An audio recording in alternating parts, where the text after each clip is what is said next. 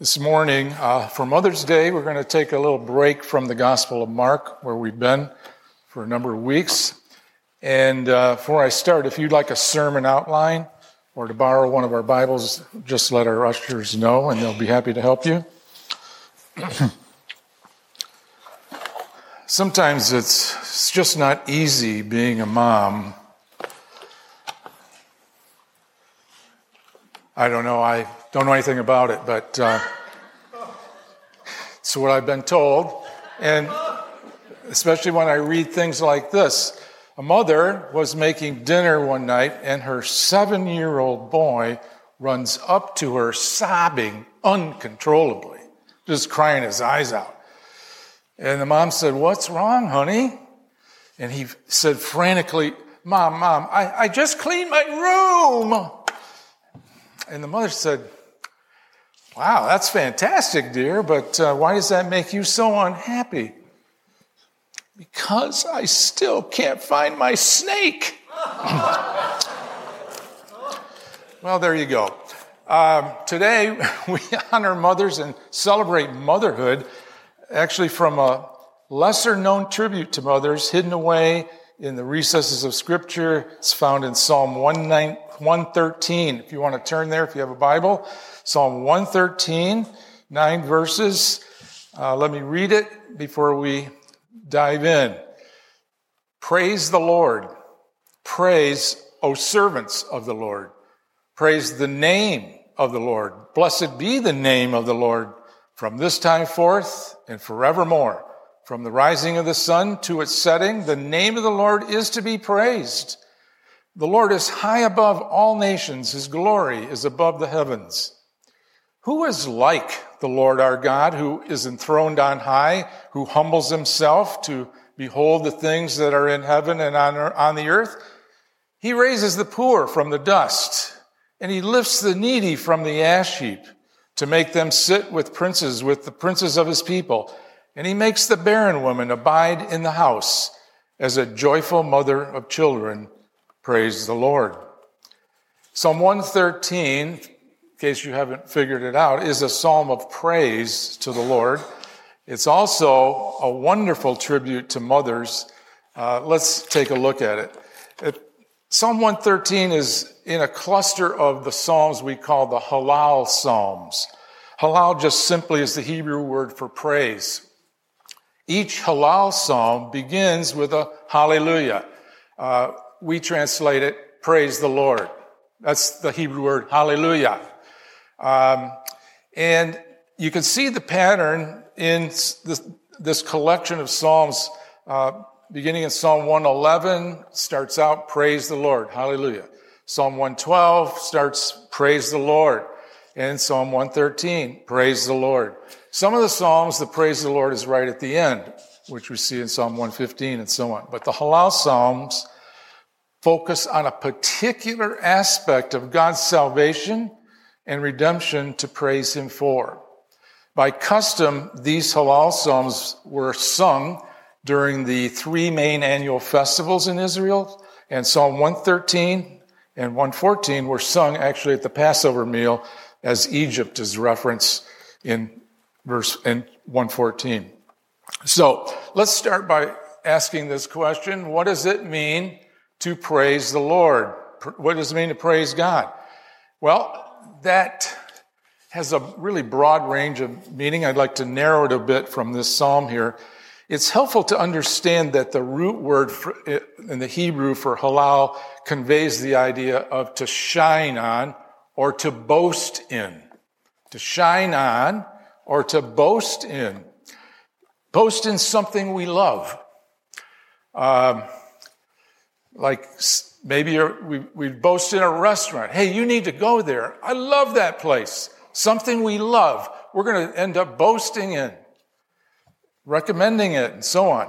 In other words, praising God is shining the spotlight on something good and magnificent about God and then expressing our delight in him. That's really encapsulates the idea of praising him, praising God. Praising God is a response from the heart, gratefully expressing to God our delight for who he is and what he's done. Don't miss the word delight. We're shining on something about God, and we love him for it. To further understand this psalm, we need to keep in mind that Psalm 113 is a song. And as such, it has musical qualities. And I love this about this psalm. It's like a piece of music. It has meter and rhyme. Each part is, as we go through it, is linked to the other. And it builds to a crescendo at the end. The first part of the psalm, verses 1 to 4, is filled with the elements of praise. Notice how each part builds on the next verses. In these verses, the who, the what, the how, the when, and the why we praise God.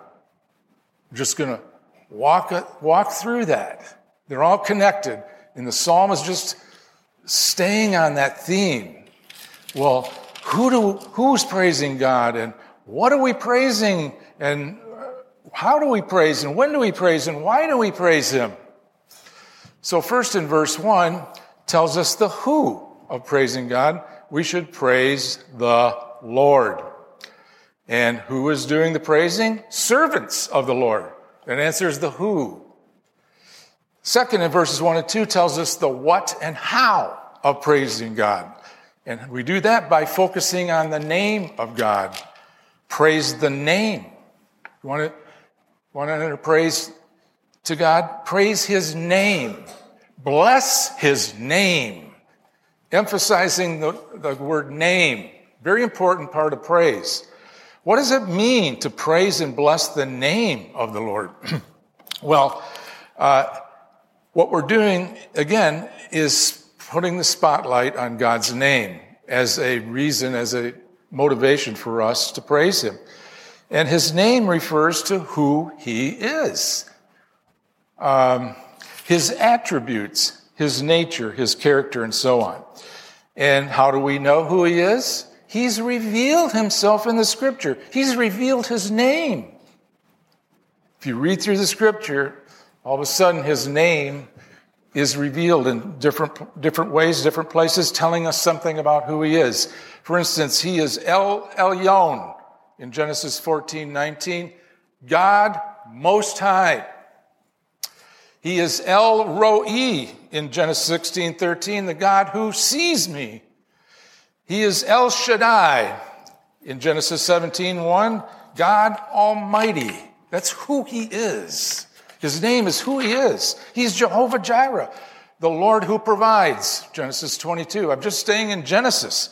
Go through the rest of the Bible. He's revealing his name to us in his word. Bless his name. Praise his name. Psalm 113 identifies God's name as Yahweh. That's his personal name, which he gave to Moses when Moses, in Exodus 3, hey, what shall I tell the people your name is? He said, tell them it is Yahweh. I am who I am. Now, in your English Bibles, if you have a Bible and you're looking at it, when you come across the word Lord in all capital letters, that's actually the Hebrew word Yahweh. The small case letters for Lord, it just means master or whatever. But uppercase Lord, all caps, refers to the name of God as Yahweh. So that's who we're encountering here in Psalm 113. Who is Yahweh? Well, as he revealed this name to Moses and through the rest of the scripture, Yahweh is the self-existent, uncreated, uncontingent creator and sustainer of all that exists, all-encompassing. We praise God when we put the spotlight on God's name and gratefully acknowledge and delight in who he is. Third thing we see in this psalm not only who and what, but now also when. When should we praise the Lord? Verses 2 and 3 tell us, well, we should praise him throughout all time, starting right now, forever. Okay.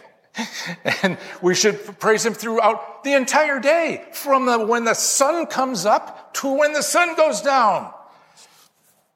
In other words, the Lord is worthy to be praised all the time. When was the last time you praised God or blessed his name?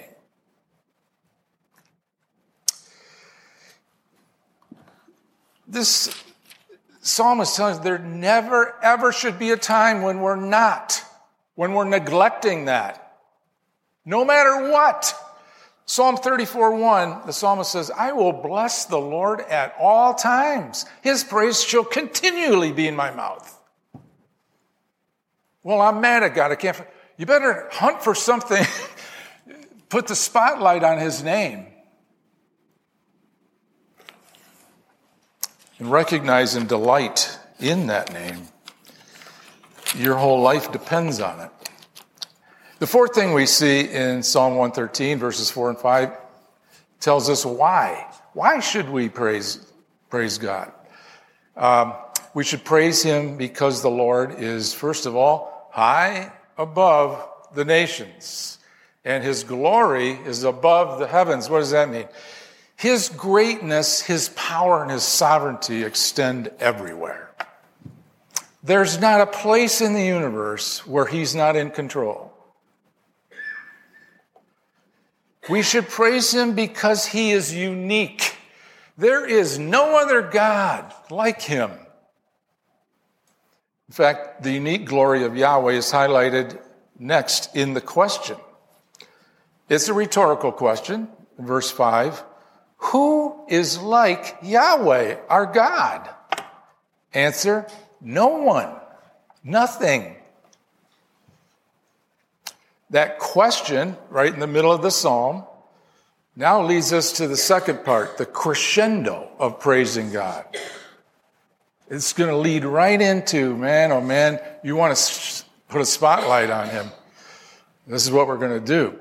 What's so special about Yahweh? What's unique about him? Listen, who is like Yahweh our God, who's enthroned on high, yet who humbles himself to behold the things that are heaven and on earth? Don't miss this.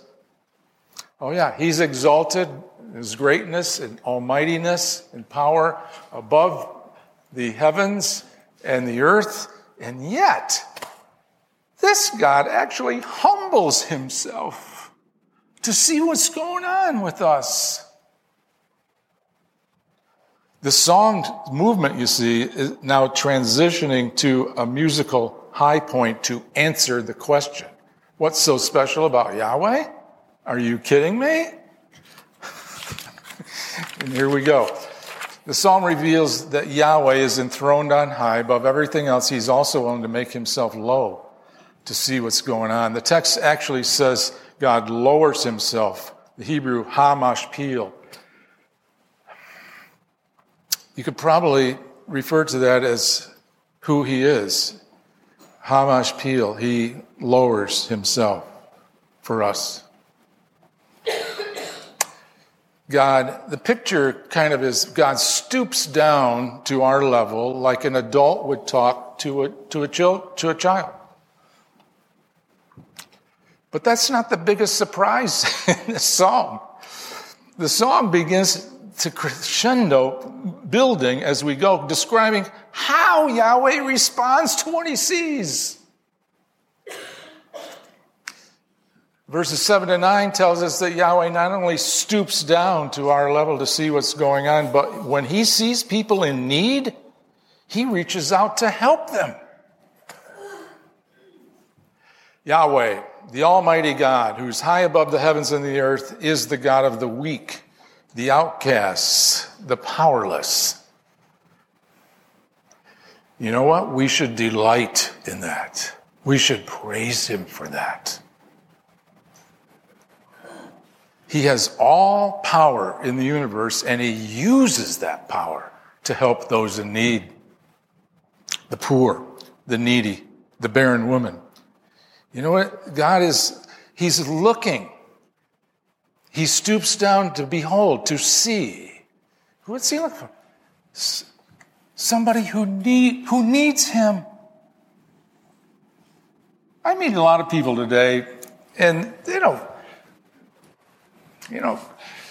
really don't need him. They got everything they want. They're pretty much self-sufficient. God's looking. He'll stoop down. Who needs me? But it's at the end of the psalm that the greatness of his glory reaches a profound expression. The climax of this song is when he gives new life and a woman becomes a mother. Becoming a mother was actually the first miracle attributed to God by humans. Eve in Genesis 4:1 said this, or the text says, Eve conceived and gave birth to Cain, and she said, with the help of the Lord, I have brought forth a man. How else would you describe it?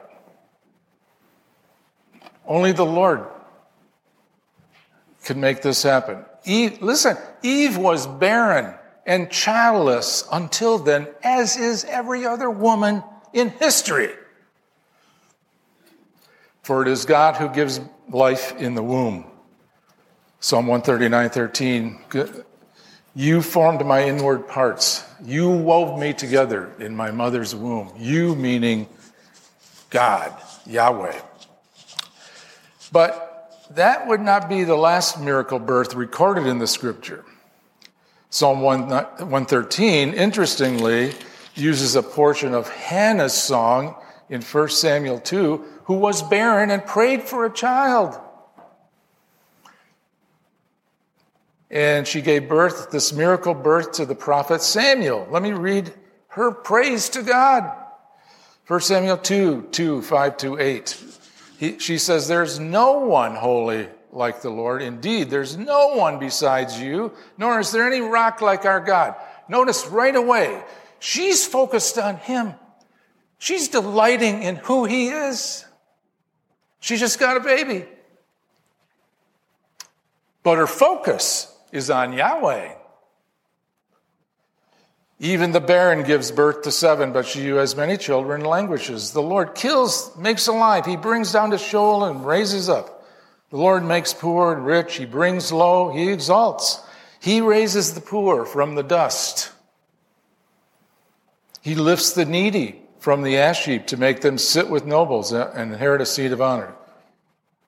Oh, he's looking. He's bowing down. He's hashmapil.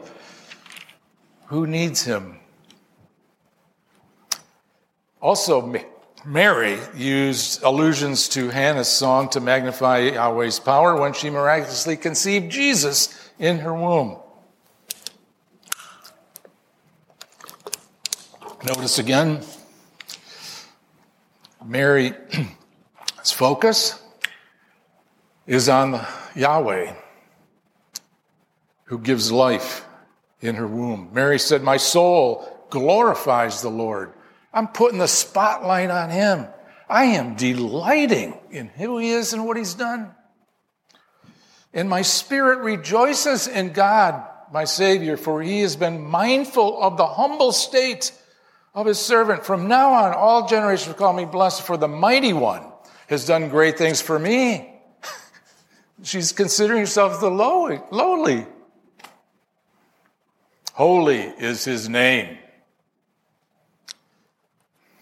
He has performed mighty deeds with his arm. He's scattered those who are proud in their inmost thoughts. He's brought down rulers from their thrones. He's lifted up the humble, though. He's filled the hungry with good things, and he sent the rich away empty.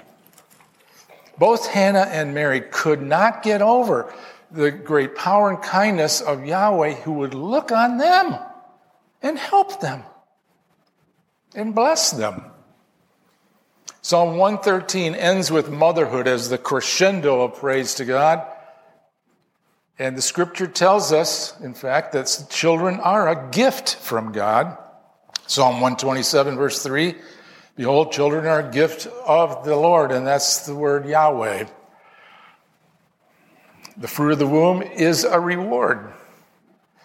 And you know what? God's gifts are always accompanied with joy. But you may know there are many women in our culture who look at motherhood as anything but a source of joy. There are schedules to keep, diapers to change, tantrums to correct. They have no time for themselves. They're constantly on call to deal with whatever comes up and arises. And that's just what they have to deal with their husbands.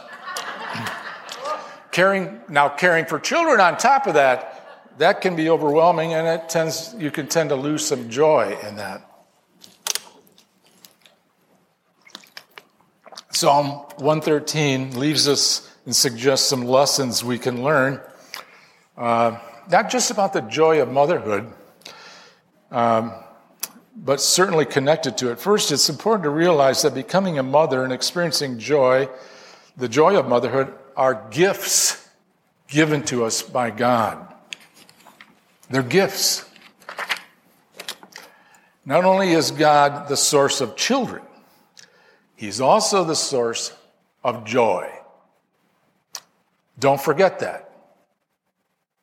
It's not, oh, now I have children, now I should be joyful. No. Listen to this. He makes the barren woman abide in the house as a joyful mother of children. Praise the Lord.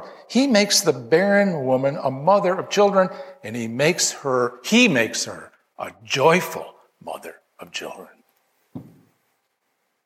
What does this mean? It means that God can not only rescue people from the barrenness of a womb, He can also rescue us from the barrenness in our souls. The lack of joy. Only God can do that. Only God can give and sustain our joy. And there's a key to that. The source of our joy is not really found in our children, although they can bring us joy, obviously. Sometimes it'll seem like a little bundle of joy. Joy is found as we cultivate, like Hannah and Mary did, this intimate relationship to the Lord filled with praise for who He is. And looking at you, holy cow, me. Psalm 16:11, David says, in your presence is fullness of joy. At your right hand are pleasures forever. There's something about the cultivation of our intimacy with the Lord. He fills us with joy. We need Him. We want Him. We desire Him. And if you listen to Hannah and Mary, they're focused on Yahweh. And as a result, He fills them with His joy. To have that kind of joy, the joy that recognizes Yahweh as the giver of good gifts, is only possible in the context of having that intimate relationship with the Lord. Psalm 113 is I just call it a crescendo of praise for God's saving work in our lives. He's the high and lofty one who stoops down to rescue us in our neediness. He rescues the poor. He rescues the needy. He rescues the barren woman. And He rescues the barren soul with joy in Him. There's one last lesson on the character and nature of God we can talk about here. You know, God has always been in the rescue business. If you read through the narrative of Scripture, He's always been in the rescue business. And you know what? He saved the best for last. At one point in history, Yahweh stooped down so low that He became one of us.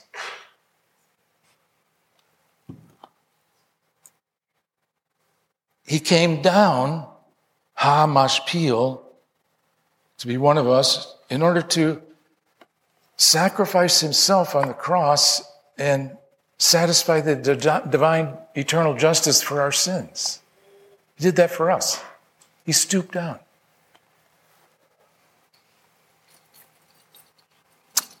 And he redeems us and lifts us up to be with God and him forever through our faith in Jesus. Only God can make a barren woman a mother. Only God can save us from the penalty of our sins through faith in Jesus. Only God. He's provided a way. The scripture, the gospel tells us, believe in Jesus, the Son of God, who died on the cross for our sins, and he gives us the gift of eternal life. It's a gift. When you receive it, he fills you with his joy in the Holy Spirit. Don't miss it. Only God. Let's pray. Father, we praise your name together this morning. You are the creator and sustainer of all that exists. We thank you for knitting us together in our mother's womb and nurturing us through her care. And we pray that you would fill those who are mothers with the gift of joy as they abide in you in their homes. You are Yahweh, the covenant-keeping God who stooped down from glory to be clothed in flesh in order to take our place, receive our judgment. Would you help us to believe in Jesus, that we might live with you forever? Father, we ask you, raise up those who are weak, who need you. Lift up those who are down, who need you. And by your Spirit, help us to lift our praises to you at all times. For only in you will we find joy and the gifts you give us. We pray all this and thank you so much, Lord, for this day where we can honor our mothers. We lift them up to you. Bless them. We pray this in Jesus' name. Amen.